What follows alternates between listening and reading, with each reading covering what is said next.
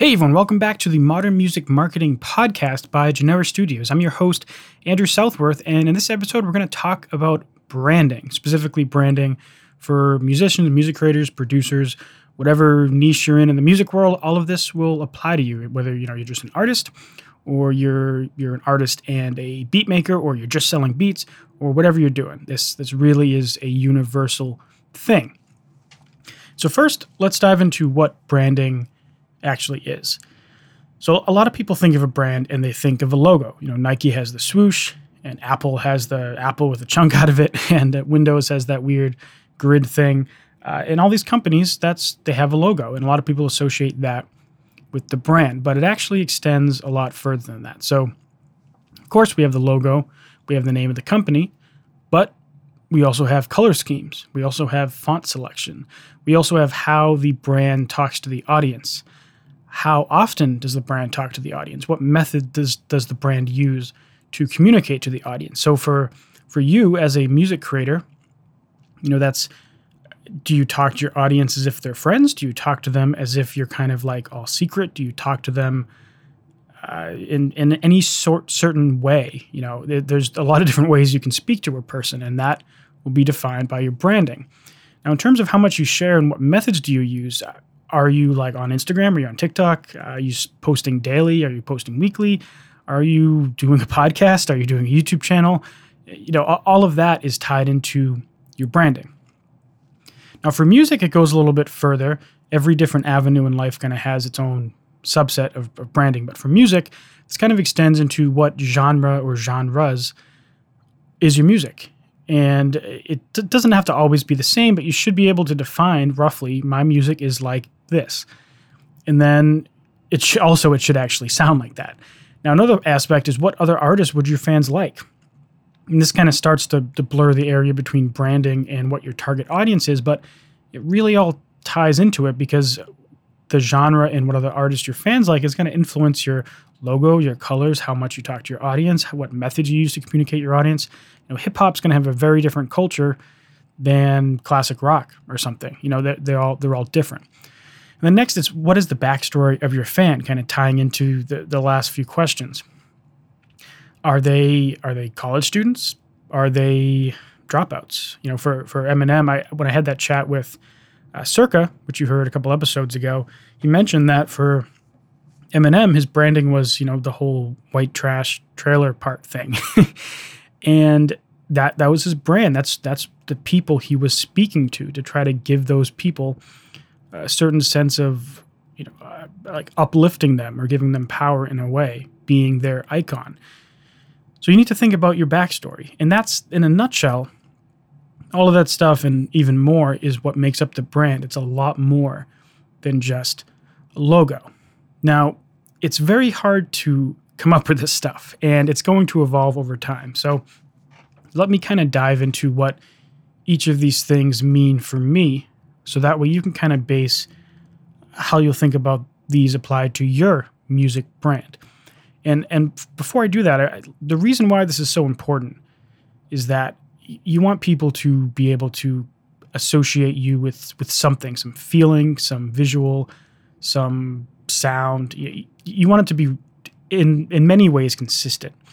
Now, it's okay to evolve, it's okay to change, but you need to have aspects that 6 months from now, you're still going to be pretty much the same. Otherwise, people are going to kind of think you're flaky.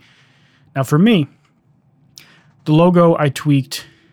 I guess going further back, I made a logo like 3 or 4 years ago, and I used it, but I wasn't very proud of it. So I kept using it up until last year when I was going to put out a new album. So before I released the first single for that album, I hired a graphic designer to make a logo way better than I could make. And that gave me the logo. Now, when I had to tell them what logo I was going to make, I also gave them a color scheme. I said I wanted this shade of blue, kind of like a sky blue, and this shade of orange, kind of, like the fruit oranges. And my name, for me, it's easy. I just use my own name. But if you're using some producer name, you're going to want to give that a lot of thought. Now, don't let this stop you from creating in the first place, but make sure to give it some care, because it's kind of hard to change your name The logo and colors and stuff can evolve over time, but your name really can't ever change. So I just went with my own name, and that got me the logo, the name, and the colors. And to a degree, the font. Like the logo had my name, so it had a certain font with it. But prior to that, I had started using a particular font I liked in Illustrator and also in Premiere and all of the Adobe products called like Bauhaus 73 or something like that. I use it for everything. When I put text on an artwork, even though I don't put text much anymore, I use that font. When I put text in a YouTube video, I use that font. The podcast cover artwork uses that font. That's my font. And when I see other people using that font too, I'm like, hey, that's my font. I recognize it immediately, and I would think that over time people would notice if I used a different font. They'd be like, something's off with this, you know? It's a small detail, but it's important. So then for me, I kind of established over the years the way that I wanted to talk to my audience, at least on YouTube, was just kind of like I wanted to be the kind of level-headed guy who was, I guess, very serious, but also casual and silly at the time. I never wanted to be too professional, and I never wanted to be too unprofessional, which it's kind of vague, but if you watch my videos, you know that I don't swear much in my videos. I don't, but at the same time, I'm not like wearing fancy clothes. I'm just wearing a t-shirt or a hoodie, and I kind of just talk to my audience like they're people. I don't pre-script things. I try to act like I'm having a conversation with someone, and I'm just teaching them the stuff that I've found. And that's, now to me, it's very natural to do that, but there was a time when I formally wrote that down so that I would kind of remember that this is the way that I want to present myself when I'm talking to my audience. Very open, very, that kind of blurred the line between professional and casual, and then just kind of, yeah, casual in terms of conversation. In terms of how much you share to your audience, I define this too.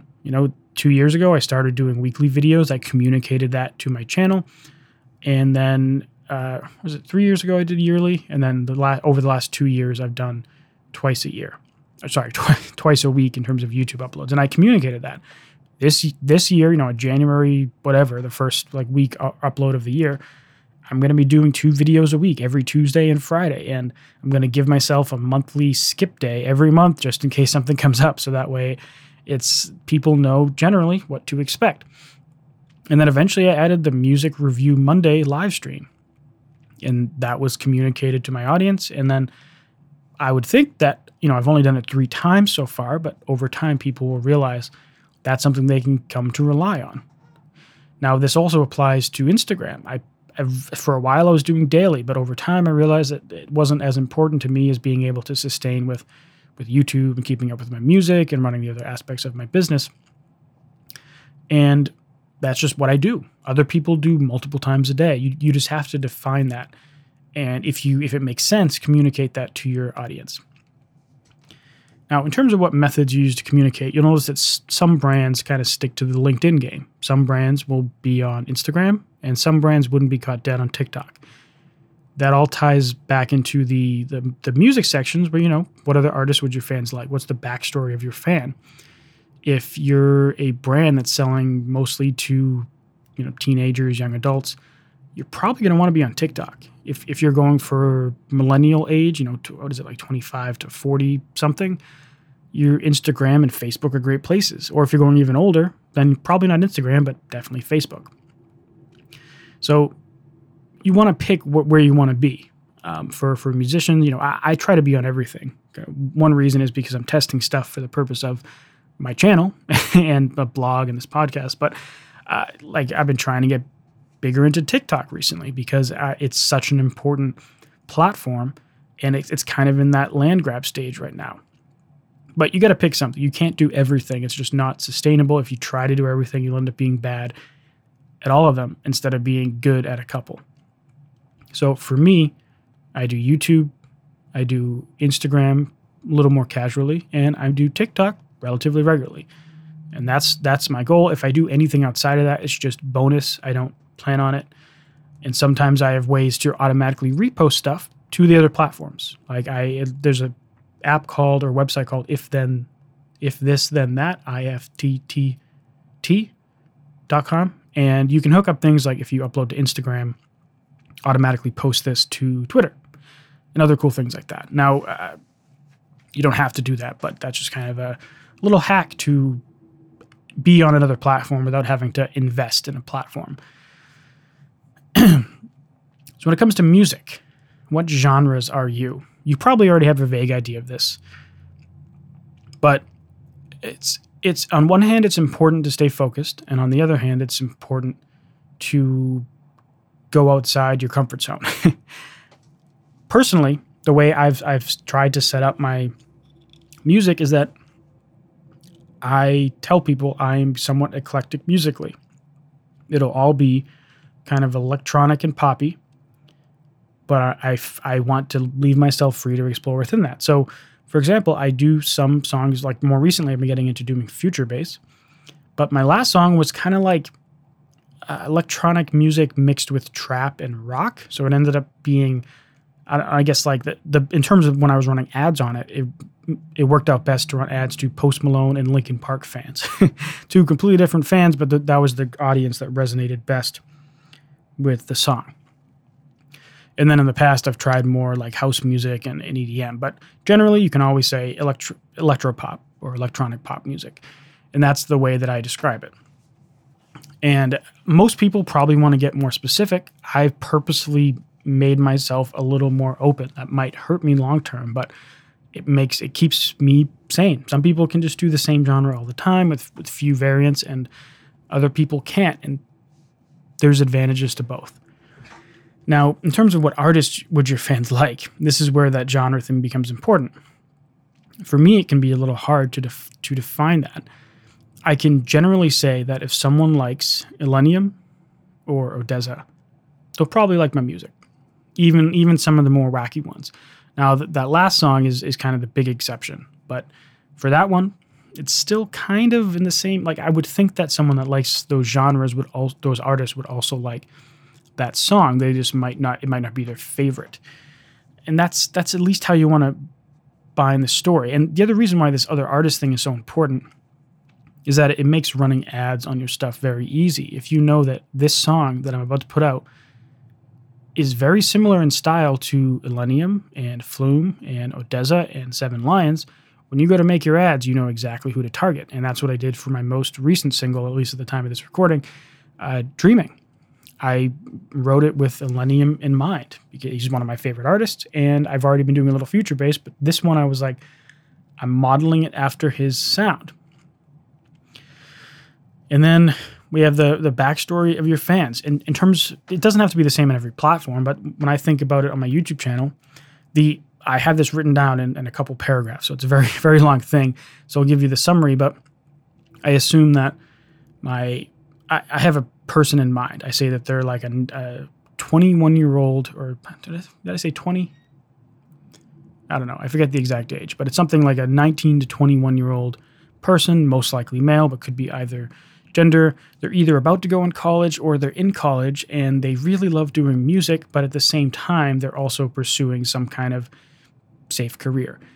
And they've tried putting out songs, but they've never had great results. And they're just kind of frustrated. They feel like they make great music, but they just can't get anyone to listen. So that's a pretty specific person. Now, obviously, not every single one of my YouTube subscribers is that. That's just kind of like what the person I think of. That, 19-year-old about to go in college or just started college, but loves doing music, but does something else too, and they're struggling with actually getting their music heard. I have people who they just do music. They're not going to college. They're younger. They're older. They're 40 and they have a stable career. Just because you think of a specific person when you make a video doesn't mean that you won't attract other people. That's just kind of like if you think back to statistics, you have your median kind of audience, the person you're targeting, and then you kind of have a distribution around that. So your backstory of your fan, well, that's really like your target audience. It's a part of it's going to define a lot of aspects of your brand. But that backstory is going to be your median, your target value, and there'll be a bunch of people that come along for the ride that are kind of the distribution, the people that are close to that in some ways, whether they're 40 and they've just get into music and they're having trouble, they're similar to that 19, 20-year-old in a lot of ways. So don't feel like by being too specific, you're excluding them. And one thing that can actually help a lot is to give them a name. I named mine Audio Nerd Nelson. It just sounded funny. So Audio Nerd because they're a nerd about music, and then Nelson because it sounded funny. Yeah, so that's kind of the core aspect behind being an artist and thinking about branding. And I said it before a little bit, but if you don't do this ahead of time, you're going to face a lot of struggles. For example, you shouldn't even think about paying for ads until you've thought about at least everything I just mentioned, and perhaps even more. If you're doing videos, there's color grades, there's how you correct your audio, there's what does your set look like behind you, what kind of transitions do you use, what kind of overlays do you there's a million little things depending on exactly what platforms you're in and what you do. But if you don't have that squared away yet, don't invest into promoting your stuff yet, because it's going to provide a lot of friction when you're actually sending people somewhere. If you have one song and then you send ads to it, maybe it does well, but then a future song you're running ads on it and people are like, what the hell, I don't like this. Like, you're going to waste a lot of money doing that. And before I figured it out, I tried ads and I didn't have any great results with ads, so I wrote them off and went to playlist marketing. And if you've been watching my channel, you know how much I hate playlist marketing, at least in terms of Spotify. It gets bad results. But at the time, I thought it was better because I was having better results with it because my brand was not well figured out. So the result of that was that all my ads were super expensive and ineffective, and the playlist was getting me cheap results. And it flipped exactly, did a 180-degree flip from what the actual story is. So I hope you found that helpful. I realize that some of this is vague, but the reason for that is you have to really think about these things yourself. I think it would be helpful if you took notes during this. I probably should have mentioned that at the beginning, but just go through each of these things, write them down on paper or on a notepad. Logo, name, colors, font, how you talk to your audience, how much you talk to your audience, what methods do you use to talk to your audience, what genre are you, what other artists would your fans like, what's the backstory of your fan. If you're on YouTube, what does my color grade look like, what's my audio editing scheme look like, what's my background look like, what's my lighting scheme look like, and just write all that down, go through it one by one, and nail it. Once you do that, you'll be in a much better position to actually, maybe not necessarily just doing paid ads, but really any kind of promotion. What happens is when you promote yourself, there's this battle with impressions versus results. If you don't have your brand figured out, maybe for every 1,000 impressions, you get one result. It's a pretty bad result. But if you figure out your brand, maybe that 1,000 impressions per result goes to 500 impressions per result. And this doesn't necessarily just mean paid ads. This applies to Instagram posts too, organics, traffic. So anyways, I've rambled on for long enough. If you have any questions, feel free to head to the Discord group that I have, or head on to our YouTube video and join the discussion in one of those platforms. And yeah, I'll see you in the next episode. Thanks for listening. Bye.